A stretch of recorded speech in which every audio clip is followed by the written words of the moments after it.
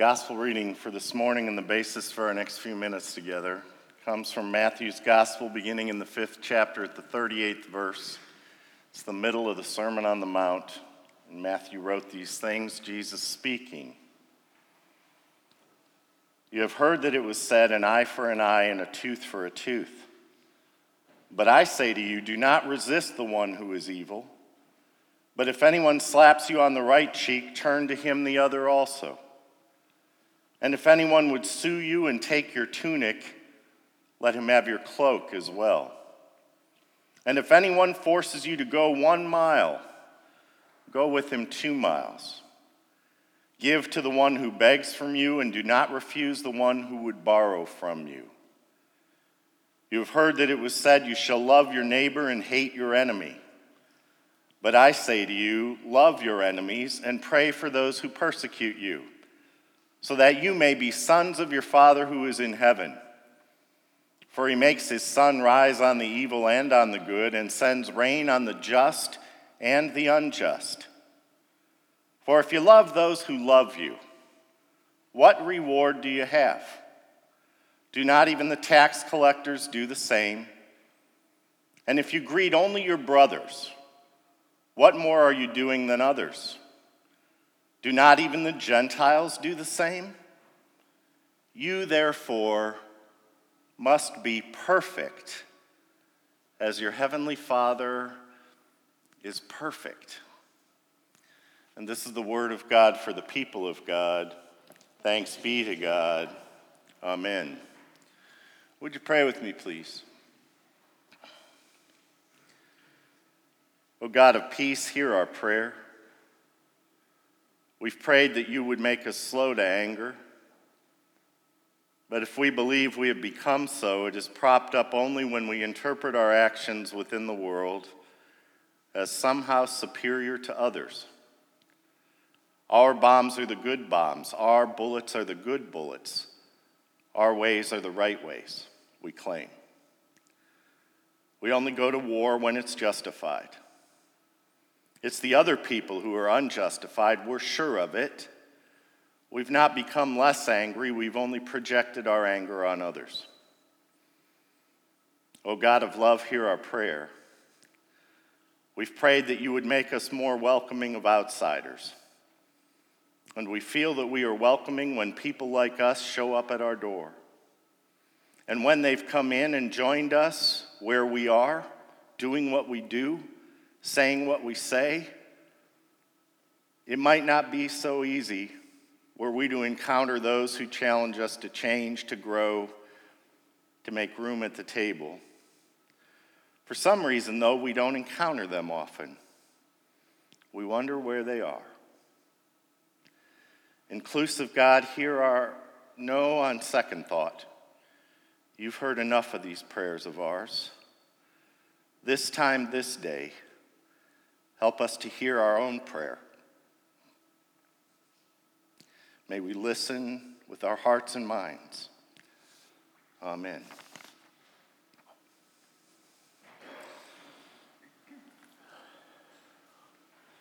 There was a small man who went into a restaurant, and he sat down to eat. And a big bully that was sitting at the bar got up and walked over to that little man and chopped him across the neck. And it knocked him flat on the floor. And as the man was getting up, the big man said, "That's karate from Japan." Well, the smaller man rubbed his neck, sat back down, and started to eat his meal again. And a few minutes later, the big man returned. He picked the little man up off of the stool, threw him over his shoulder, and said, "That's judo from Japan." Well, the little man walked out of the restaurant with the big man laughing at him.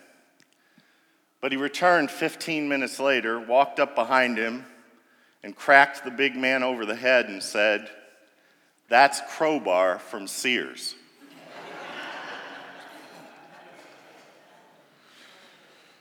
You know, we got a tough passage to talk about this morning, but here we go. This passage from the infamous Sermon on the Mount draws a picture of something you perhaps have not thought about before. You know, one of the easiest things I think in the world is to become a Christian.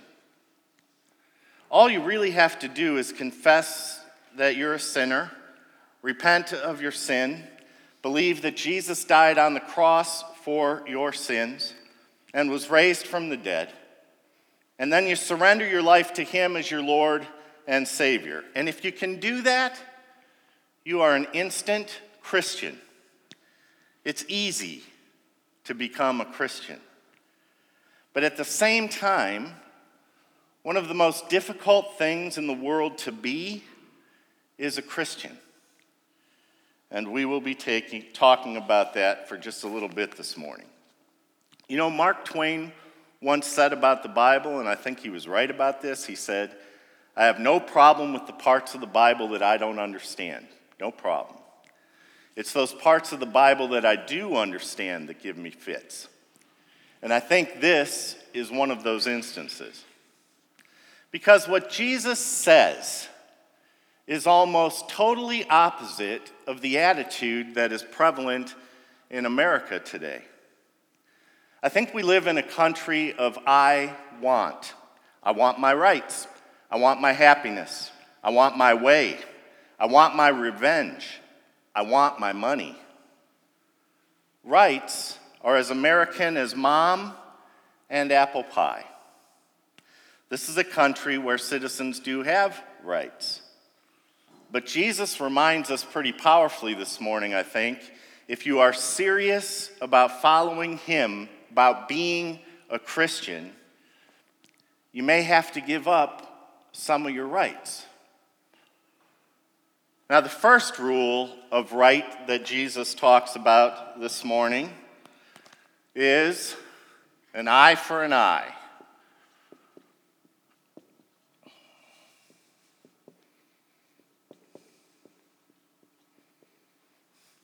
Eye for an eye.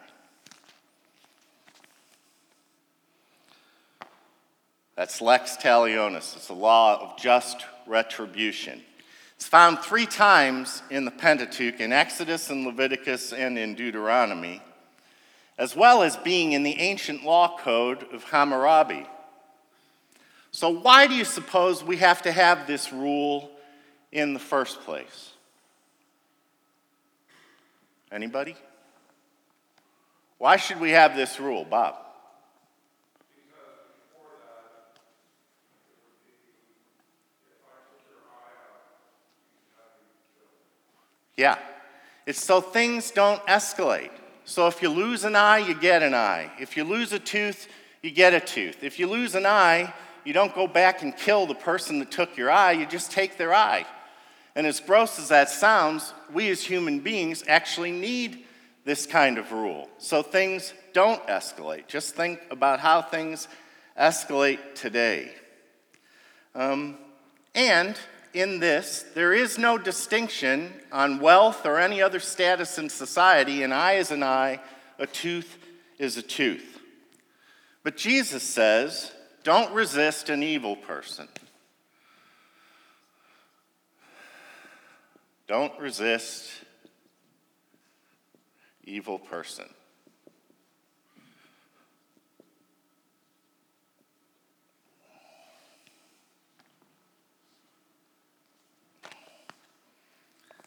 This is really kind of startling, even for us today, I think. This denies his listeners, his followers, any possible recourse for meeting the violence of an evildoer with defensive violence. Instead of resisting, instead of seeking some kind of legal recourse, Jesus tells his listeners to turn the other cheek.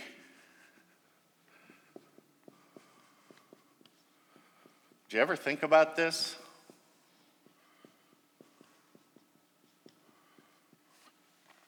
Turn the other cheek. What's that mean? Walk away? It does not mean to walk away, but that's a good answer. Surrender. Actually, it's a perfectly active act of nonviolence resistance.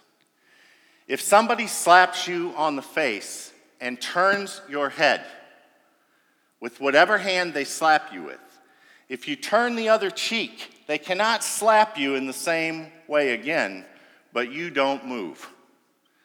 You stay in front of that person, but you take away their ability to slap you again. It's a very active kind of nonviolent resistance.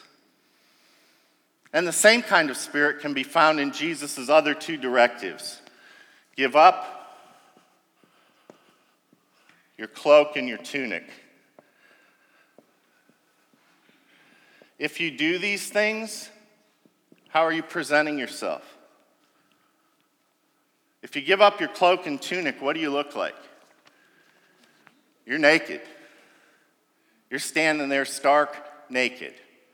And the shame doesn't fall on you, it falls on the person who would take your cloak and tunic. This over-the-top behavior Jesus calls for points directly to a shaming of the person who would take those things from you, even to collect a debt. And then the third example of going the extra mile.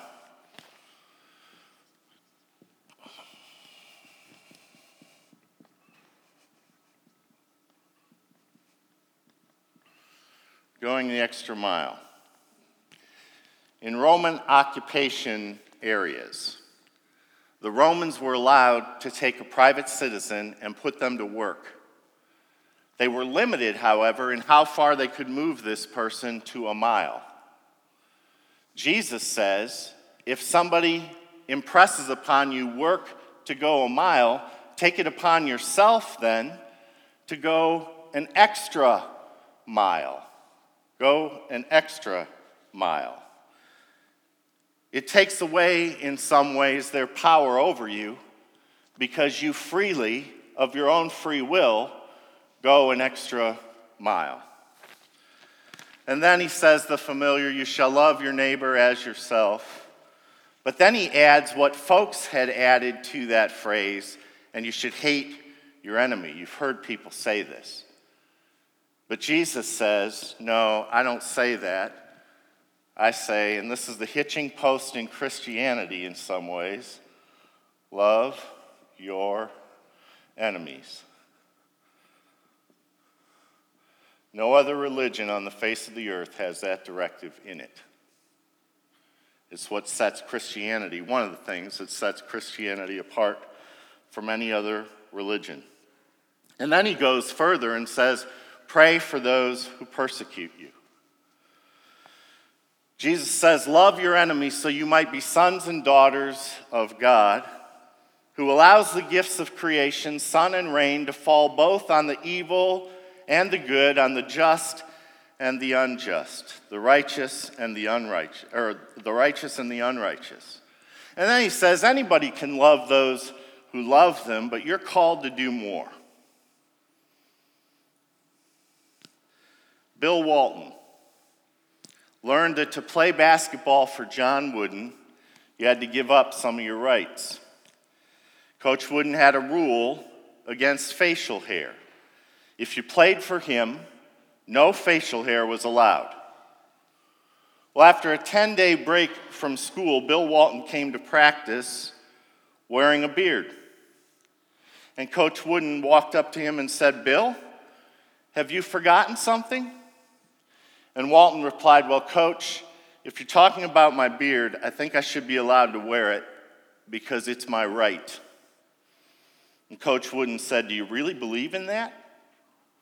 And he said, well, yes, I do, very much. And Coach Wooden looked at him and said, Bill, I have a great respect for individuals who stand up for those things in which they believe. I really do. And if you believe that that is your right, I would die for your right to defend that right. And Bill Walton said, well, thank you, Coach. And then Wooden said, I just want you to know, though, that the team is really going to miss you. Now for the ridiculously hard part. Be perfect as your heavenly Father is perfect. And the word in Greek that we translate as perfect is telos. But it doesn't really mean perfect the way we think it means perfect. It means perfect. It implies more than perfection. It implies reaching an outcome, reaching one's intended outcome. So the telos of an arrow shot by an archer would be to reach the target. The telos of a peach tree would be to bear fruit. So that means this might be better read like this: be the person and community that God created you to be, just as God is the God that God is supposed to be. You see, I really believe that God sees more in you than you do. I think God has a plans and purpose for each one of us. God will use us to achieve something way beyond our own gifts. We are created to help create a different kind of world where violence doesn't always breed more violence and hate doesn't always kindle more hate. Jesus' message here, returning hate with love, turning the other cheek, praying for those who stand against us, is very countercultural. I am telling you, in this day and age, it will not win you an election. But it may help change the world for the better. You know, in our stewardship time, I think it is good to be reminded that kinship with Jesus calls us to get outside of ourselves and maybe even give up what we have come to see as our rights so that the kingdom might grow in our lifetime. And that's a huge part of becoming good stewards. Oh, and one more thing. Lest you think Jesus asked something of you that he would not do himself. I take you now to the crucifixion. It reflects all of these principles. He would not, did not practice retributive justice. Eye for an eye, tooth for a tooth, life for life. He did not resist evil people. He was slapped around and turned the other cheek. He gave up his clothes. A Roman soldier conscripted work from a citizen to carry his cross, and he modeled his love for enemies, prayed for those who persecuted him from the cross. Father, forgive them, for they know not what they do. Quite a Savior.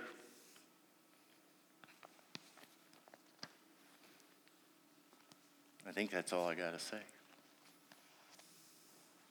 Questions? Anybody want to say anything? Thanks for listening.